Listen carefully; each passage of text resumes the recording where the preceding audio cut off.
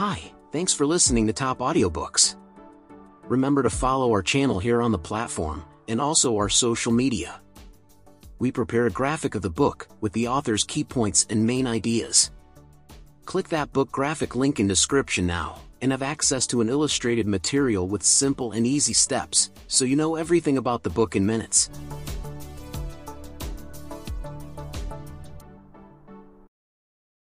How to Talk So Kids Will Listen, and Listen So Kids Will Talk, by Adele Faber and Elaine Maslish.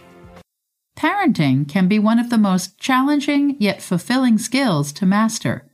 In this book, parenting experts Adele Faber and Elaine Maslish present useful steps and techniques that you can apply to improve and enrich your relationship with your child. This parenting guidebook is based on the philosophies of Dr. Haim Ginott, featuring 6 essential skill sets for interacting effectively with children of all ages. This 30th anniversary edition incorporates insights, tips, and exercises which the authors have been using in their workshops over many years. A parent-child relationship is extremely personal, and there's no one correct way to communicate with your child. The authors recommend that you do the exercises in the book, record your responses, and personalize the approach to suit you and your child's nature, needs, and relationship. Let's begin. The 6 skill sets for communicating with children. 1. Help children to deal with their feelings. When children say things that make us angry, anxious, or uncomfortable, we tend to deny those feelings or try to fix the issue. If your child says, "Daddy, I'm hungry," you may insist, "No, you're not, you just had lunch." Or you may offer an immediate solution. If you're hungry, then get something to eat. Pause and consider how you're likely to respond if your child says, "I hate the new baby," "Grandma is so stupid," or "My birthday party sucked." Do you reject your child's sentiments in some way? What we feel is always right for us, and we feel bad when others invalidate our feelings. Imagine you had a really hectic day at work. You were fighting multiple fires, working on an urgent task from your boss, and even skipped lunch. Yet all you got at the end of the day was a tongue lashing for submitting your work late. How would you feel if you confided in your colleague only to have him tell you, "Come on, there's no need to be upset"? Here are some of the unhelpful responses that we may give to others. First, we may deny their feelings, saying things like, "Don't be so angry." Or we may give a philosophical reply. "Life's like that." Offer advice. "Why don't you try this?" Or start asking questions as if we're interrogating them. It's equally unhelpful when we defend the other person that upset them, act like a psychotherapist, or just pity them outright. "Oh, you poor thing." When we're upset, what we truly want is empathy. Someone to simply listen and acknowledge how we feel. This helps us to open up and talk about the problem, which then allows us to work things out on our own. It's the same with children. They're perfectly capable of helping themselves if they feel listened to and empathized with. Instead of telling your child that their perceptions are wrong and yours are right, it helps to just acknowledge how they feel. Try statements like, "Oh, you're still hungry even though you just had lunch." "I see you didn't enjoy your party." Or, "Gee, that sounds really frustrating." Specifically, there are 4 ways to help a child to deal with negative feelings. First, listen with full attention. Look at them while they share their problem, instead of half listening while watching TV or messaging on your phone. Sometimes all your child needs is your full attention, even if you don't say a word. Second, acknowledge their feelings instead of asking questions or giving advice. A child finds it hard to think if he or she feels like you're questioning or blaming them. Use simple words like, "Oh," or "I see," to show that you're listening. This invites children to explore their own thoughts and feelings to possibly arrive at a solution. Third, give the feeling a name. For example, "You seem really disappointed." Acknowledging a bad feeling doesn't make it worse. Instead, the other person feels understood and comforted. On the other hand, the more you deny a feeling, the worse the other person feels. When you say, "I understand how you feel," your child may not believe you. Naming the feeling removes all doubt that you've listened and understood. Even if you name a wrong feeling, your child can always correct you. Finally, even if your child makes an impossible request, don't reject it outright with logical explanations.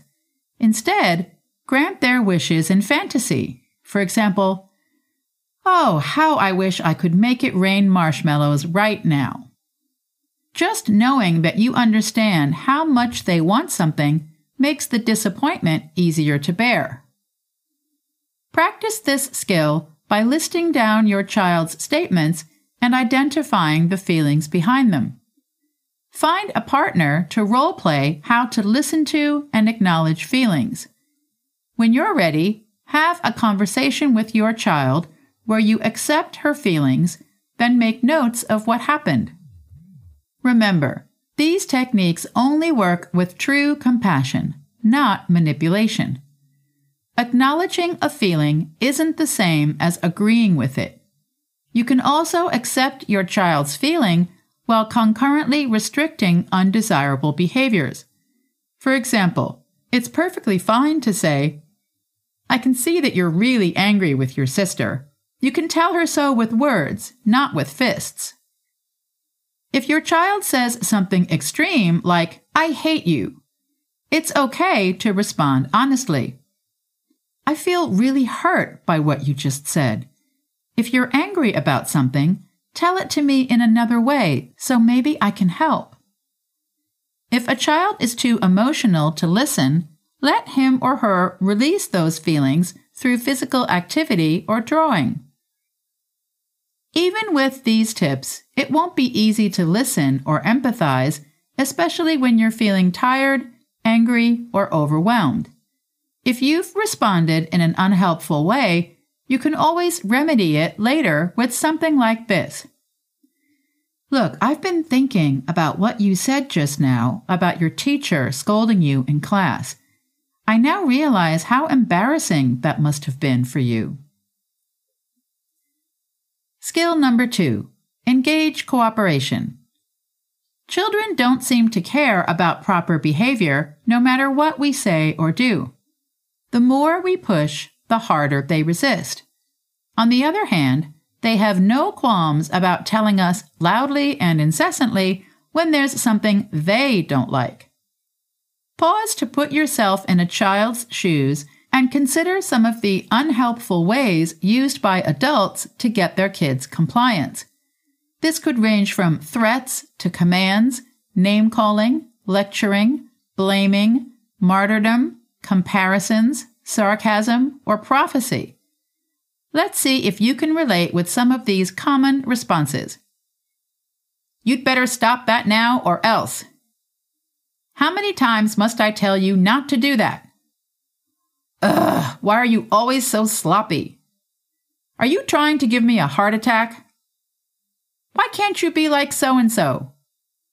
"You'll never amount to anything at this rate." Well, how would you respond if you were the kid on the receiving end? It's no wonder they refuse to cooperate. To encourage cooperation without negative feelings, try mastering these 5 skills. First, describe the problem or what you see. Instead of saying, "Are you trying to flood the bathroom?" it's more helpful to say, The bathtub is almost full and the water is going to overflow. By describing the problem, you give children a chance to tell themselves what must be done. Second, provide information so they understand what should be done and why. Instead of saying, "Why is the milk on the table?" explain, "Milk goes bad if it isn't refrigerated." Third, say it with one word instead of a long paragraph. It's hard to hear anything when you say, "Why do I have to keep repeating myself? I keep telling you over and over again to keep your shoes in the cabinet, but do you ever listen?" It's much easier for your child to register the message with just one word: shoes. Fourth, describe your feelings without attacking their character.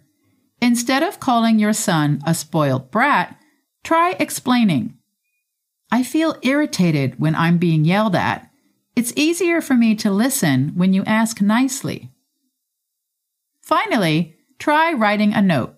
Written words can sometimes work better than verbal ones. One parent placed a note on the TV that says, "Before you turn this on, think, have I finished my homework?" You can also get creative with notes like, "Please hang us back to dry. Signed, your towels." Try to practice your skills with a couple of exercises. Write down a few common problems you face with your child and identify the skills you can apply. Keep notes on 2 new skills you applied this week and at least one unhelpful thing you didn't say.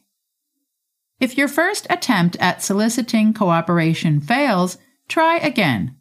It always helps to match your approach to the situation. If you find yourself repeating something, stop to establish if you've been heard. For example, "Would you tell me what I just said?" If they confirm what you said, respond simply with, "Great, now that I know you heard me, I won't repeat it again." If your child has the tendency to say, "Sure, later," without following through, clarify when they plan to follow through. Then say something like, "Good, I'll count on you doing that in 2 hours. Thank you." Hi, thanks for listening to Top Audiobooks. Remember to follow our channel here on the platform, and also our social media. We prepare a graphic of the book with the author's key points and main ideas. Click that book graphic link in description now, and have access to an illustrated material with simple and easy steps, so you know everything about the book in minutes.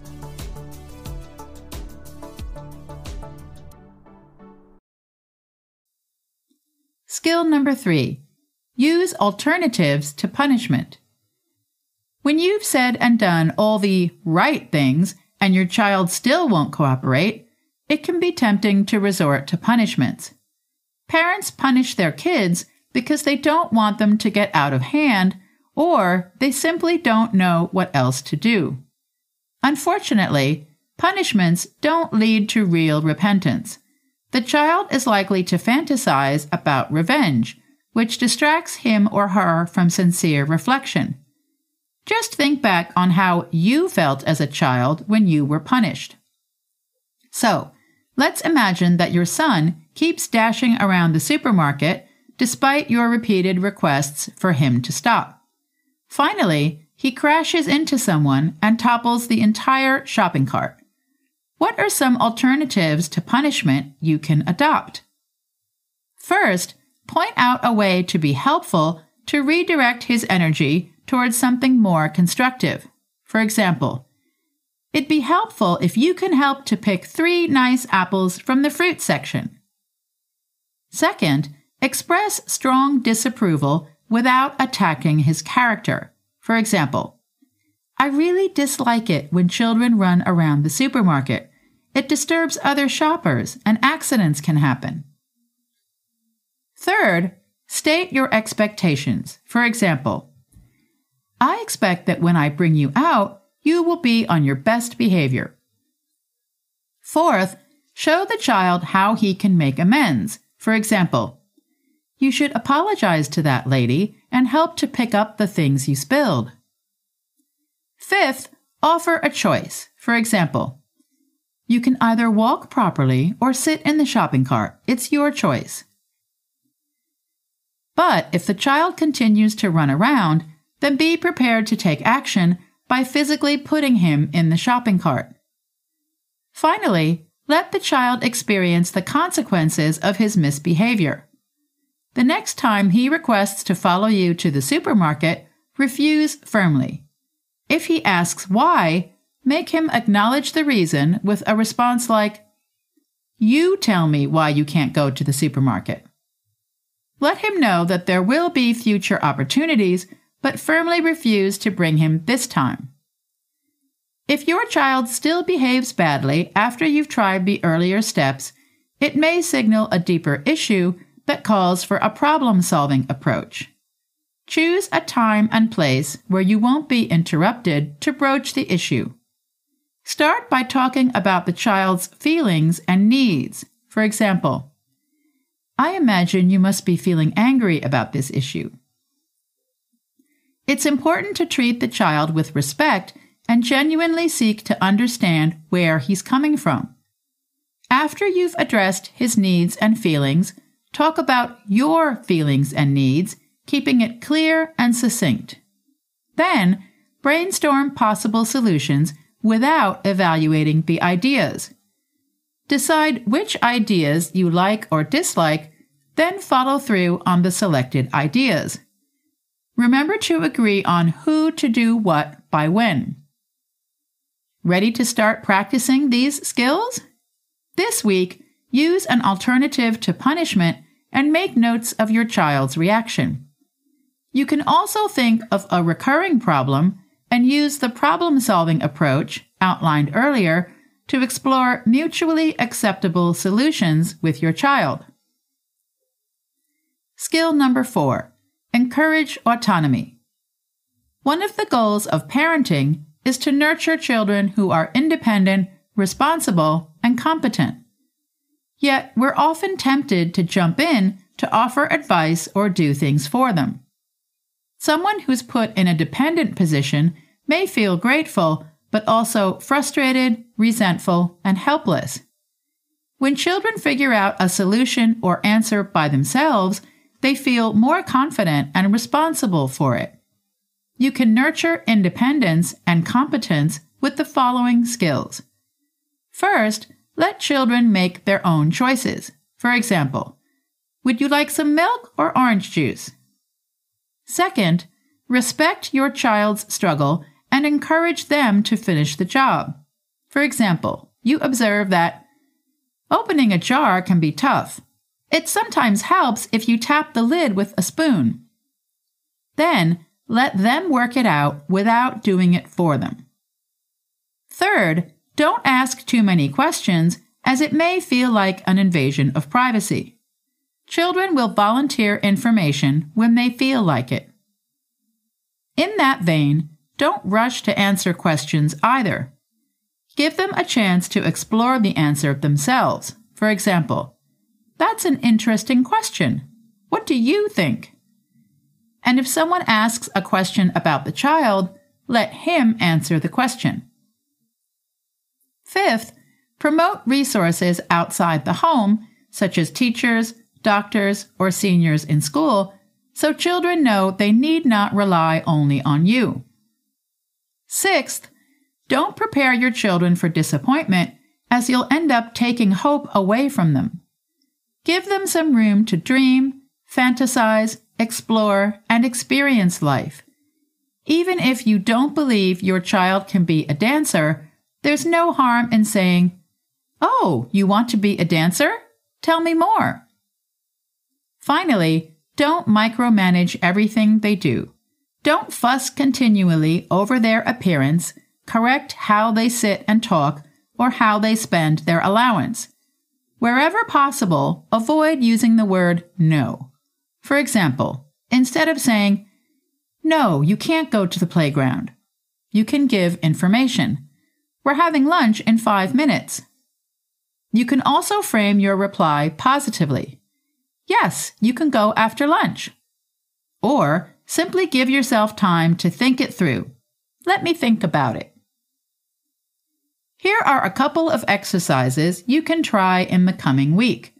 Apply at least 2 of the earlier skills and note your child's reaction. Then, consider if there's anything you've been doing for your children that they could start doing on their own. Skill number 5.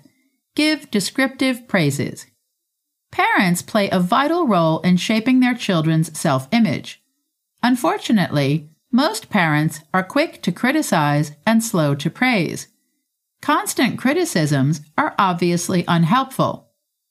Yet, praises may also bring negative responses if the child feels undeserving of the praise, becomes anxious about future performances, or suspects that you're being insincere or manipulative. The key here is to master the art of descriptive phrases in 2 steps. First, instead of saying that a painting is nice or beautiful, describe what you see and feel. For example, I love the bright colors, and I can almost feel the warmth of the sun. Next, sum up the praiseworthy behavior in a word. For example, you noticed the dishes in the sink and helped to wash them. That's what I call taking initiative. The idea here is to show that you've noticed what they're doing right and help children to praise themselves in future. Pause to write down a quality you like about your child. Then, write down something that he or she did recently that you appreciate but didn't acknowledge. Now, consider how you can show your appreciation using descriptive praise. Remember to match the praise with your child's age and ability. Your teenager certainly won't appreciate the same praise for his 3-year-old sister. Be careful not to use praises that hint at past failures or weaknesses. For example, "Wow, you finally passed that exam." Instead, focus on their current strength or effort. For example, "I know you worked hard to pass this exam." Don't focus on statements about you, such as, "I'm so proud of you," or "I knew you could do it." Make sure you focus on their accomplishment. "Wow, what an achievement! You must feel so proud of yourself." Skill number 6. Free children from playing roles. It's common for us to label our children with terms like playful, mischievous, stubborn, etc. These can create a self-fulfilling prophecy when a child begins to act in accordance with our expectations.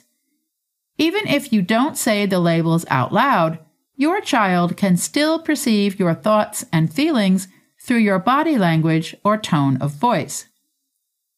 There are several skills you can use to liberate your child from playing out a role. First, find or create opportunities where the child can see themselves differently. For example, if your supposedly irresponsible child takes the dog out for a walk, point it out enthusiastically. "You took Rover out for his walk just as you promised. That's taking responsibility." Or you can task your supposedly greedy child to divide the sweets amongst his siblings so everyone gets a fair share. Second, let them overhear you saying something positive about them, or role model the behavior that you'd like to see. You can also remind your child of their special moments in the past. For example, "Did Chloe call you a klutz? Well, she definitely hasn't seen your agile side. I remember 2 years ago when you climbed a tree like a monkey to retrieve your kite." Finally, if your child behaves according to the old label, state your feelings and expectations clearly. Remember, all human beings, including you and your child, have the ability to grow and change. As a parent, you're also perfectly capable of changing your parenting style and approach. Step back and consider if there's a role that your child has been cast at home, in school, or by friends or relatives. How would you like your child to think of himself, and how can you use the skills we've shared to help your child see himself differently? Putting it together. So there you are, the 6 skill sets that can transform your interactions with your kids, help them to deal with their feelings, engage cooperation, use alternatives to punishment, encourage autonomy, give descriptive praises, and free them from playing roles. Initially, you'll probably struggle to listen and exercise self-control. It's perfectly normal to lapse back into old habits and practices, so be patient with yourself. Remember, it's a big step forward just to be able to hear or catch yourself saying unhelpful things. Give yourself the time and space to practice and master the skills and techniques outlined in this summary. This is an extremely easy-to-read guidebook. Each chapter comes with sample dialogues, cartoons, exercises, Q&As, and stories from other parents to help you to personalize your approach. If you've enjoyed the ideas in this summary, do get a copy of the book for a step-by-step walkthrough, or visit fabermaslich.com for more details. Hi, thanks for listening to Top Audiobooks.